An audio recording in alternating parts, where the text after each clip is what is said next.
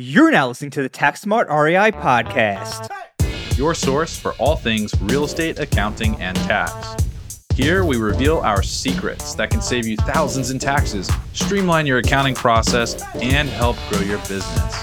Stay tuned to hear insightful interviews with industry experts, successful real estate investors, and current clients on what strategies they use to grow their business and how they steer clear of Uncle Sam. Hey everyone, thanks for listening to this episode of the Tax Smart REI podcast. In this episode, we're going to talk about retirement accounts and some other accounts you'll need to know about, contributions, year-end deadlines, as well as the philosophy of retirement accounts and should you even be using these in the first place. So we're going to go ahead and get started with the philosophy, then we'll dive into those contribution limits and those deadlines that you'll need to know around year-end. So let's go ahead and dive right in. Yeah, the philosophy piece is really important because I think a lot of real estate investors like control.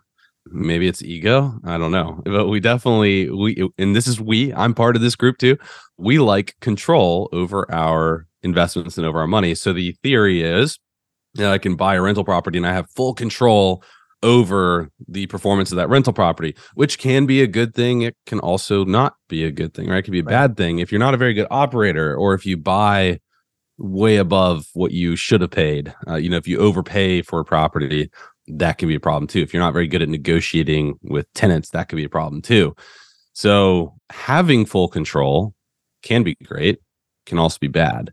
Now, I also want to say, before I start asking you questions, because I know you have slightly different philosophy, this is just where being in this business for a while, this is what I have seen. Everybody wants control. So they start pulling their money out of equities, out of the stock market to invest in real estate because they think that they have more control.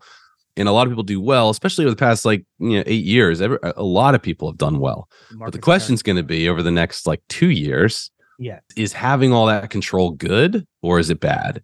Can you make it through a potential recession if the market's not pushing up rents and pushing up prices on a consistent basis? How well are you executing at that point? Because when the market's screaming, everybody can do well, but when there's it's the difference between a peacetime general and a wartime general. I use that every once in a while at the firm. I tell my leaders, it's great that you're the nice guy and it's so easy to lead in peacetime, but when it's wartime, how are you going to lead your team? And the same sort of principles apply. You need to be prepared to be a wartime landlord. Maybe that's a bad way to put it, but the economy is rocky right now. So this control piece, we might start seeing instances where it was better to leave money in the market in equities rather than pulling it out and running your own real estate portfolio. So it'll be kind of interesting to see how it plays out, but people want control. Now I know that you have a little bit of a different philosophy. You think that you should be well diversified. So talk a little bit about that. Yeah. So, I like control too, don't get me wrong. But like you were saying, over the last 10 years, the market carried a lot of people and now it's going to be determined, are you a good operator? And there's a number, just because of these human error that you can make, right? In your business, you can easily make a decision or a series of decisions anywhere throughout your investing career, right? That can wipe you out or significantly damage, your wealth, right? Significantly reduce your wealth. So I kind of believe in having a certain amount of money, a certain portion of allocation to stocks, specifically indexes, broad indexes, because if you use the dollar cost average strategy, you hold for the long term, the market has historically, depending on which time horizon you look at, depending on what reports you look at, all that stuff, basically earned the S&P 500 anywhere between 8 to 11% annually, right? And that's if you just dollar cost averages in, did nothing, and that's all you did, right? And the thing is, when you're investing in a broad index like the S&P 500, you have, publicly traded companies with top management, right? Managing these companies, you don't have to think about it. And there's going to be bad actors in that portfolio of 500 every once in a while that might go to zero, but over the aggregate, again, that's going to earn you anywhere between 8 and 11% per year moving forward for just doing nothing. So all you have to do is nothing. So I look at it as an insurance policy. I look at stocks and index funds as an insurance policy because I know that put the money in there and at the worst case, I'm going to get somewhere between 8 and 11% return annually. And sure, can you make more money in real estate? Yeah, in an up market, if it's just bull and you're just not able to do anything, right? It's just charging forward. But if you're not a good operator or you take your eye off the ball, you could again lose everything. So I look at that say 20% of my portfolio as an insurance policy against any bad decisions that I can make. Then the rest of my portfolio, I'm either going to be investing actively in where I'm the operator, or I'm investing passively with other operators. But again, all of those things carry risk, right? A lot more risk than just investing in the market. So that's my philosophy on it. If you're listening to this and you're like, oh, I keep my eye on the ball, we're going to run a real quick test. If you are the person that looks at your bank account or looks at a property management statement that just kind of shows rents, but you don't have good bookkeeping financials on a monthly basis, right? So you're not actually doing any sort of accounting, or you don't have a team that's doing the accounting for you. And I don't mean just the property level accounting. I mean, we're factoring in our mortgage, our insurance, our property taxes, anything at above the property level, right? So if you're just looking at your bank account once a month or once every couple months, you're going to have to tighten that up. Yeah. Because in a down market, that's taking your eye off the ball. If you want to run really tight operations, you need those transactions booked throughout the month in an accounting platform, ideally like QuickBooks Online or something similar. And you want financial reports at the end, and you want to start tracking trends, because then that enables you to have better conversations with your property managers and come up with strategy on an ongoing basis, or pivot if you need to. And I'm guilty of this. Last year, 2021, that's all I did. Well, really, even before that too, I would just look at my bank account and I would know, hey, my bank account's going up. Cool. I'm making money. If it's going down, maybe I'll start digging into it.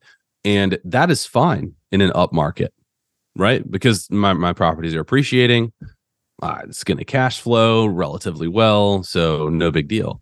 But in a market that goes sideways or down, you really got to tighten that up. And that's what I've been doing with my own portfolio, is really starting to do the accounting on a monthly basis and get real financial reports and start tracking trends, so that I can start having better communications with my property managers, with the contractors. I can start thinking about what sort of repairs and what sort of CapEx I want to put into the property, and when I want to put that in the property based on the trends that I'm seeing. So that's like the litmus test. If you're just kind of passively checking your bank account and going, oh, wow, man, I invest in real estate, this is so much fun, you're the one that's going to be hurting in a sideways market or a down market. So start now, get ahead of it now. And I know I'm talking about accounting, and I know that we offer accounting, and it might seem self-serving, but it's really important. It's really important to track every single penny. And if you're not tracking every single penny, then you are going to lose if the economy turns south. So if you're not going to track every single penny, then you should definitely be looking to diversify. Right. Absolutely be looking to diversify, because what it means is you're just not, you either don't have time or you don't have the desire to operate. Right. And the people that don't have time or desire to operate are the people that will get burned when the market turns south. Right. If you don't know how to structure a team, if you don't know how to utilize capital efficiently, you will get burned when the market turns south. And that is the downside of having control. Right. Nobody else is there to hold you accountable to streamline and efficient and effective operations. No, 100%. And also, I just kind of want to contrast that too. Even if you're investing as an LP, right? Like, even if you're investing as a limited partner and you're picking sponsors, right? You know, there's still a tremendous amount. Like, sometimes it's about risk, right? It's about operations. So if you're going to be running the show, you need to have the time and, you know, the desire, like Brandon said, to actually run your portfolio like a business, to make sure it's operating efficiently, all of that. And there's risk in that, and there's human error in your own capability of doing that, right? So it's more risky to do that than it is to put the money in the S&P 500, to be quite honest with you, and just do nothing. So you need to be able to be a good operator if you're going to go that route. If you're going to go the LP route, then you're picking sponsors and you're picking opportunities and hoping they perform well. And these aren't publicly traded companies. There's not as strict reporting guidelines and all that stuff. They have exemptions to the SEC rules, right? So there's more risk in that. Yeah, there's opportunity for higher return, but you can make an error in your decision making when picking a sponsor. These sponsors can make errors, right? So there's a possibility. The sponsors can make errors. People think that sponsors can't make errors, but holy smokes, we have seen some wacky sponsors come through at our time here at the firm. I mean, you've got to be really careful picking sponsors. Yeah. You've got to be really careful picking sponsors. Right. And I'm sorry to cut you off, but I just like, this is just so important to me, because the sponsors that have spun up in the last 8 years have not gone through a recession. Yeah. So you have to take that into account. Like, you can't just go all in on a sponsor thinking that this is going to be great. Like if you look back over the last 3 years and they've done so well for you, that's great. But what happens again when it goes sideways or down? I can't tell you how many sponsors we've had come to us that say, my budget for tax and accounting is $2,000. And we're like, what, you mean a month? No, for the year, $2,000 for the year. So these are sponsors that are raising millions of dollars, and they're going to spend $2,000 on tax and accounting for the entire year. And they're getting them from some courses or something, like these courses tell you what to budget for all this stuff. So using some percentage, I don't know how they come up with it, but we just are like, holy smokes, man, you're gonna lose people money because you're not taking this seriously. It's not a serious business for you. So you got to be careful picking those sponsors. You really do, especially now going into a potentially sideways or down market. Yeah, not going to go too much into a rabbit hole on picking sponsors, but right now I'm evaluating a lot of sponsors, and to Brandon's point, it is really hard to tell over the last 10 years. So what I'm looking at is the sponsors that have been around for 20, 30 years, right? How have they performed throughout the years? And I'm also looking at sponsors who maybe got into the game over the last 10 years, but have a long track record of investing themselves prior to getting to the game that they can leverage. So they might have seen it, maybe not on the syndication side, but they've seen it in their own investing experience. So you really got to be careful. You got to look at that track record, because there's so many sponsors that got spat out of all of these like coaching groups, and they all look the same. They sound the same. You hop on a phone call with a sponsor and they basically tell you the same thing, to the point where it's like, I don't know if I'm talking to this guy or that person. Doesn't matter. They're all saying the same thing. So really be careful. But the point in all of this is there's risk in not only your selection of the sponsor, but there's risk in the sponsor not executing. And I mean, you've got the problem with the last 5 years or so, maybe a little bit more, is twofold, right? One, it seems like everybody's making money in real estate. So everybody wants to pour money into real estate. So there's tons of capital available. But two, you've got social media, right? So you're seeing like Grant Cardone and all these people posting on Instagram and being on all these podcasts and just talking about how amazingly successful they are. But sometimes they're not.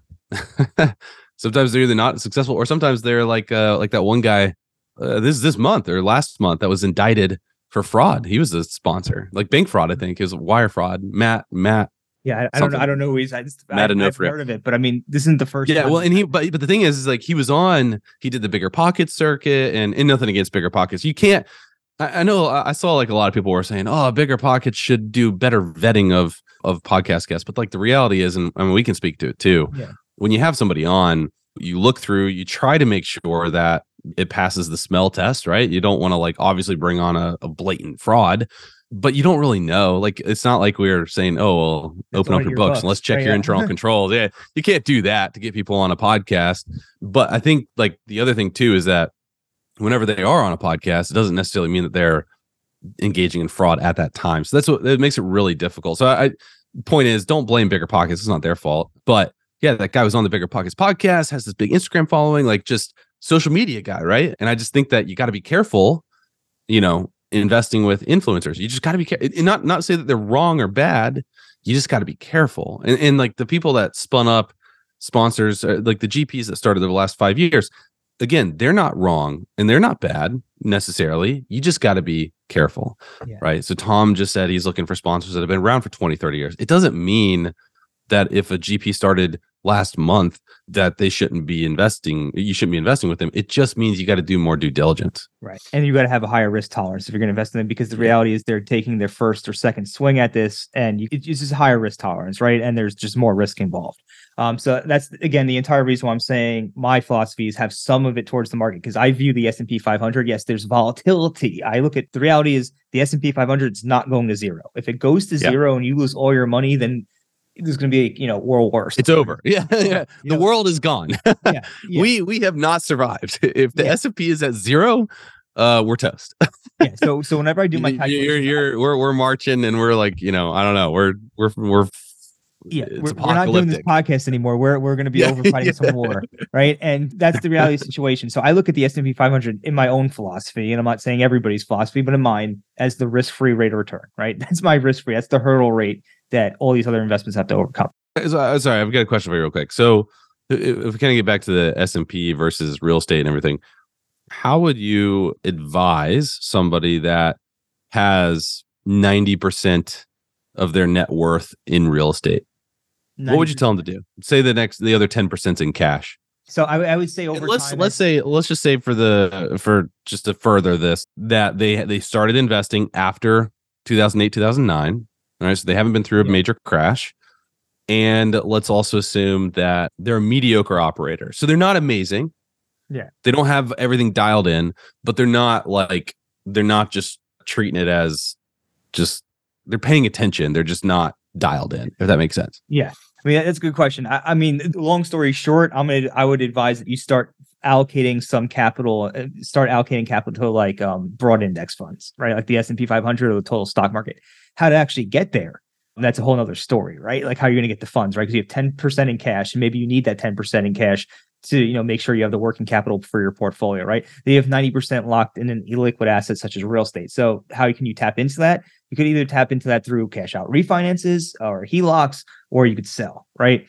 Would you And do a cash out refinance though? Because that's going to add debt to your real estate position. yeah, I don't know that I would do that. I would probably look to sell maybe a part of the portfolio, maybe, and that's going to depend on your market and can you get the price you're looking to get right now? I know it's tough out there. Inventory sitting out there longer. People are putting in lowball offers, waiting for prices to come down, waiting for basically sellers to capitulate and say, okay, this isn't the 2020, 2021 market where everything's running up. So the sell side might be tough right now. So, it would depend on everybody, on the individual circumstance, but I'd be looking at say, hey, can you sell a portion of your portfolio, hopefully in a tax efficient manner, to move some of that capital you have tied up in real estate into the stock market? And right now is not actually a bad time, probably. I'm not saying it's the best time, but probably not a bad time to start building a position because the market is still down. I think last I checked, like 15, 20% year to date. And, people argue that the market's still overvalued, and maybe it is, maybe it isn't. But the reality is it's still down 20% or 15, 20% from where it was at the top. So now it's not the worst time to allocate capital to the stock market and start building that portfolio. So that's what I'd recommend. I would say, okay, you have 90% in real estate. How can we get maybe somewhere between 10 to 20% of that into stocks, right? That would be the question. So you're gonna want to see somebody get 10 to 20% of their total net worth into stocks over what time horizon? It's going to be dependent on how much and how quickly they can liquidate their portfolio. Because that's the other thing I was thinking too, is like you could theoretically use the cash flow from the rentals and then also your job, if you have a job or business, to build a position as well. You don't necessarily have to liquidate your portfolio. Yeah, you're right. You're right. You could dollar cost if you have the liquid cash flow, if you have the discretionary income, or you have the income that you can allocate there, either like you said, from your job or from your cash flow. I assume most real estate investors don't cash flow because that seems to be the trends of almost everybody I talk to. It's like, yeah, appreciation is great, but can't cash flow. So anyway, but assuming you are cash flowing, sure, you could put the money from the cash flow into the market, just not an IRA or a 401k because it's not earned income, right? The cash flow from rental real estate. However, if you have a job or you run another business where you're actively involved, then at that point you can generally contribute to a retirement account you want to, or you can just build a brokerage account. But that's a good. And what if this person tells you, well, I want cash because the market is kind of sliding. It's off of its highs. And I think there's going to be some opportunities that come up over the coming months that I want cash to take advantage of. Do you still tell that person, hey, look, I understand that, but you really need to be getting some diversification here? And if you do, why? Why is it important to get that diversification? Yeah. So I would say this. It comes down to, this is a big question to ask. If I was actually going to help someone, this I want to let everybody know, I would comb through a lot of your data, ask you a ton of questions before I made any recommendations. All right. But for the sake of this conversation, I would say, like, how much is your discretionary income, right? Whatever that number is. Just say it's $2,000 a month. I'm just pulling a number out of a hat.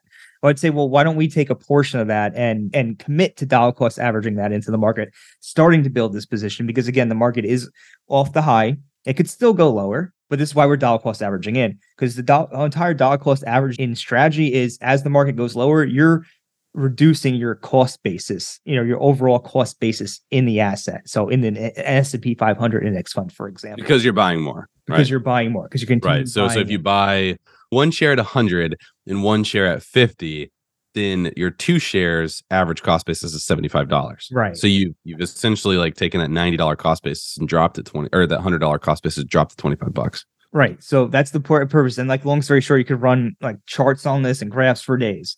And basically, the long story short is when you do it over time, you come out ahead because of the dollar cost averaging strategy. The market rises over decades, and you should always be dollar cost averaging. It is the bottom line. I do that. So a portion of my money gets dollar cost averaged in, rain, shine. I don't care if the market's soaring or not soaring, it's going in because you're disciplined. You're using that strategy. I say commit to that. Then put the rest of your money.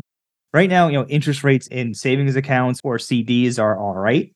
Some people are recommending putting them in short-term treasuries that are like running 4%. So you buy a 3-month treasury and hold it to maturity, theoretically, and that's kind of a way you can earn a little bit more on your cash while it's sitting there. So that's probably what I'd recommend. Hold a portion in cash, build your cash portion of it, but continue to dollar cost average a portion of that discretionary income I mentioned before into the market, and that's the commitment in perpetuity, effectively. Love it. Well, thank you very much for helping us think through that. Tom is a CFP, which is a certified financial planner. And I don't know, do you have to put any disclosures up? Like he's a financial planner, but not your financial planner. I'm a financial planner. This is general information and for informational purposes only. It's not financial advice. We're talking in broad generalities here. If you want, go speak to your own financial planner to get the most appropriate advice for your specific situation, because there's a lot of factors to consider in a financial situation besides just your income or your allocation. There's a lot more stuff that goes into it, and there's no possible way that we can go through everything here on this podcast today. So before you make any major financial decisions or shifts in your investment strategy, go run it by your own financial advisor and make sure it makes sense for you. Now that we got the philosophy, why don't I add one more thing into the philosophy? One more thing. A lot of people ask, well, should I invest in a self-directed IRA or a self-directed retirement account? This happens all the time. We get this question.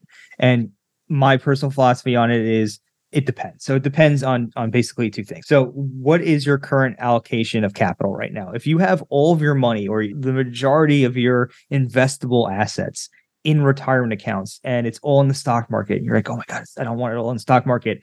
I would rather see most people self-direct a retirement account and get exposure to a syndication or whatever they want to invest in through a self-directed retirement account rather than have them liquidate their retirement accounts and be exposed to income taxes and penalties. I've seen people try to liquidate their account where they'd be paying 40 to 50% of the account balance just to get the money out. You know how much your returns you'd have to earn to get that back? A lot. I don't know the exact answer, but a lot. So I'd rather see people self-direct if the majority of their assets are in retirement accounts and they want that diversification out of stocks, right? However, if you don't have all your money in investable assets in IRAs, I would prefer to see people have stocks and index funds, et cetera, in their IRAs, in their retirement accounts, because it's tax sheltered, right? It's very hard to shelter capital gains from the sale of stocks and dividends from tax outside of a retirement account, right? But it's easy to shelter rental income and gains in the sale of rental property outside of retirement accounts. So I'd prefer to see people invest cash outside of retirement accounts in real estate where they can get it tax sheltered, and stocks in their retirement accounts where they can get it sheltered. So that's kind of my philosophy there. A lot of people always ask that. So there you have it. But now we're going to kind of move into some of the more boring stuff in a sense, but it's fun. Everybody needs to know this stuff if you're going to be considering making contributions to retirement accounts. So let's just start with the Roth IRA, right? So kind of give everybody a brief rundown on what a Roth IRA is. Roth IRA is an account that you make post-tax contributions to. Post-tax meaning you've already paid tax on it, and meaning it's not deductible. You're not getting a deduction for making this contribution. So you make the contribution to the Roth account. It will grow tax-free within the Roth account. So you put $10,000 in, you invest it in whatever, it grows $15,000. Well, guess what? That $5,000 grows tax-free. You're not paying tax on it. Now, when you pull the money out in retirement, 59 and a half is the current age, it's also tax-free when you pull it out. So you don't have to pay tax on it when it comes out. Now, there's also something called an RMD, required minimum distribution. So most retirement accounts, when you get to a certain age, things like 72 and a half, you have to start pulling out the money. They force you to do it. Otherwise, there's heavy tax penalties if you don't. So Roth IRAs are not subject to RMDs. So you don't have to pull the money out in retirement if you don't want to. So a lot of tax advantages of doing that.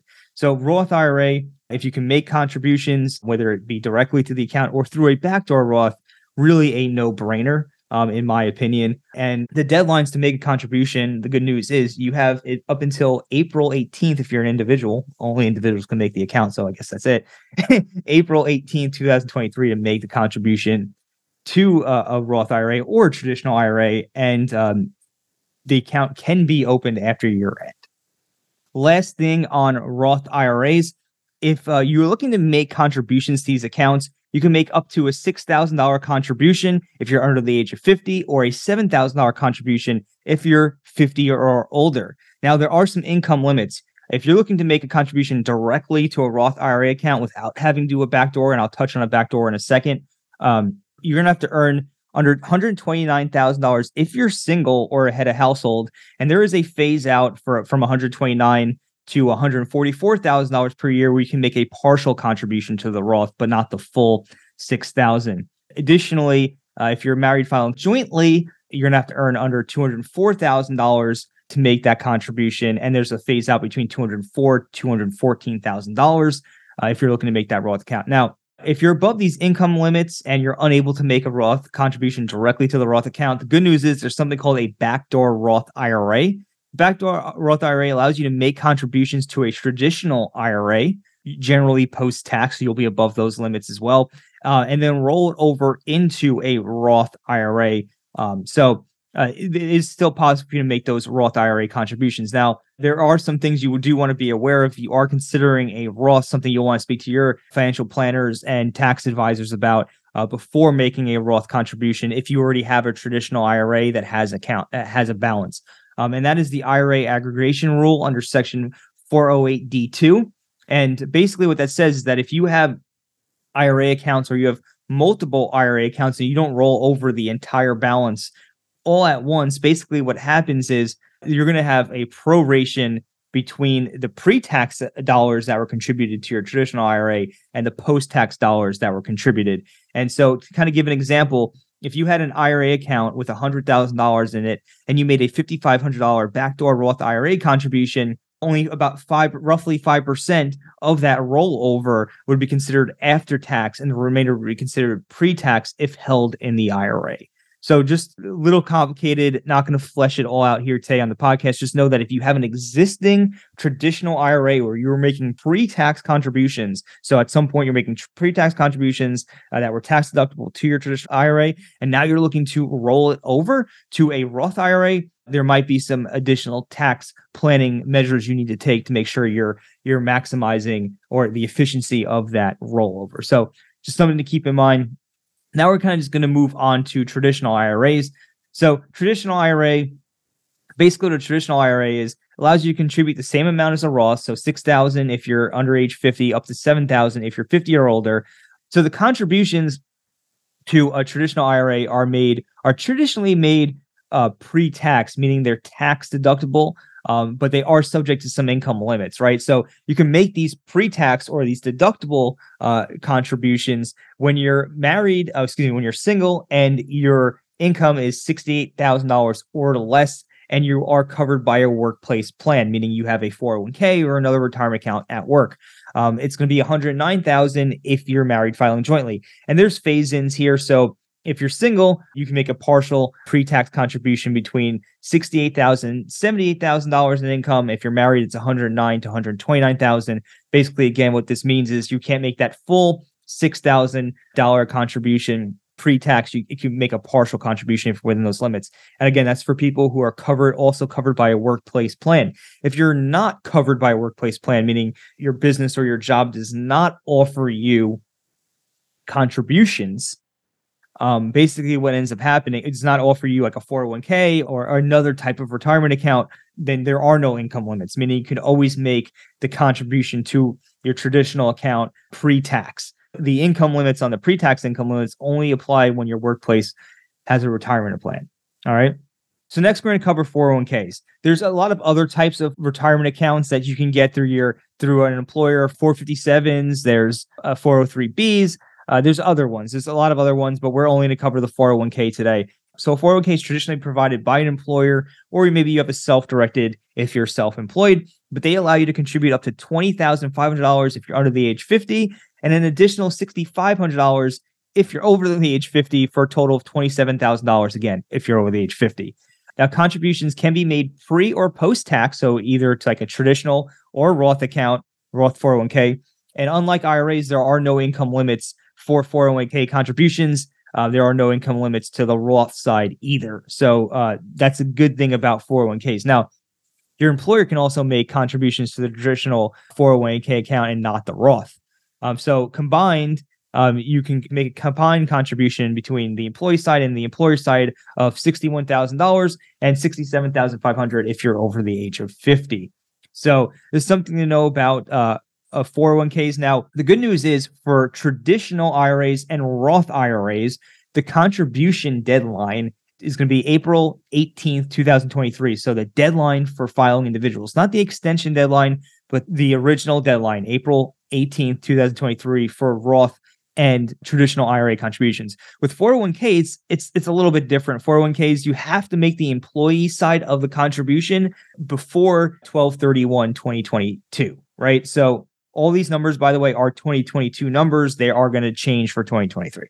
So in 2022, if you want to make an employee contribution to your 401k, you have to make sure that you let your employer know you want to make that contribution before the end of the year. Otherwise, you're not going to be able to take it. As for the employer contribution, that can be contributed on your behalf up until the extension deadline. So your employer has up until, depending on what type of business, how their business is structured, up to September 15th or October 15th to make that contribution on your behalf. All right, so that's about it for today's episode. If you did enjoy what you heard, do have any questions, feel free to join our Tax Smart Investors Facebook group. There's a ton of conversations taking place in there right now. You can visit Facebook and just search for Tax Smart Investors. You'll be able to find us like that. Or you can visit www.facebook.com/group/Tax Smart Investors and join that way. That's all for today, and we'll catch you on the next episode of Tax Smart REI.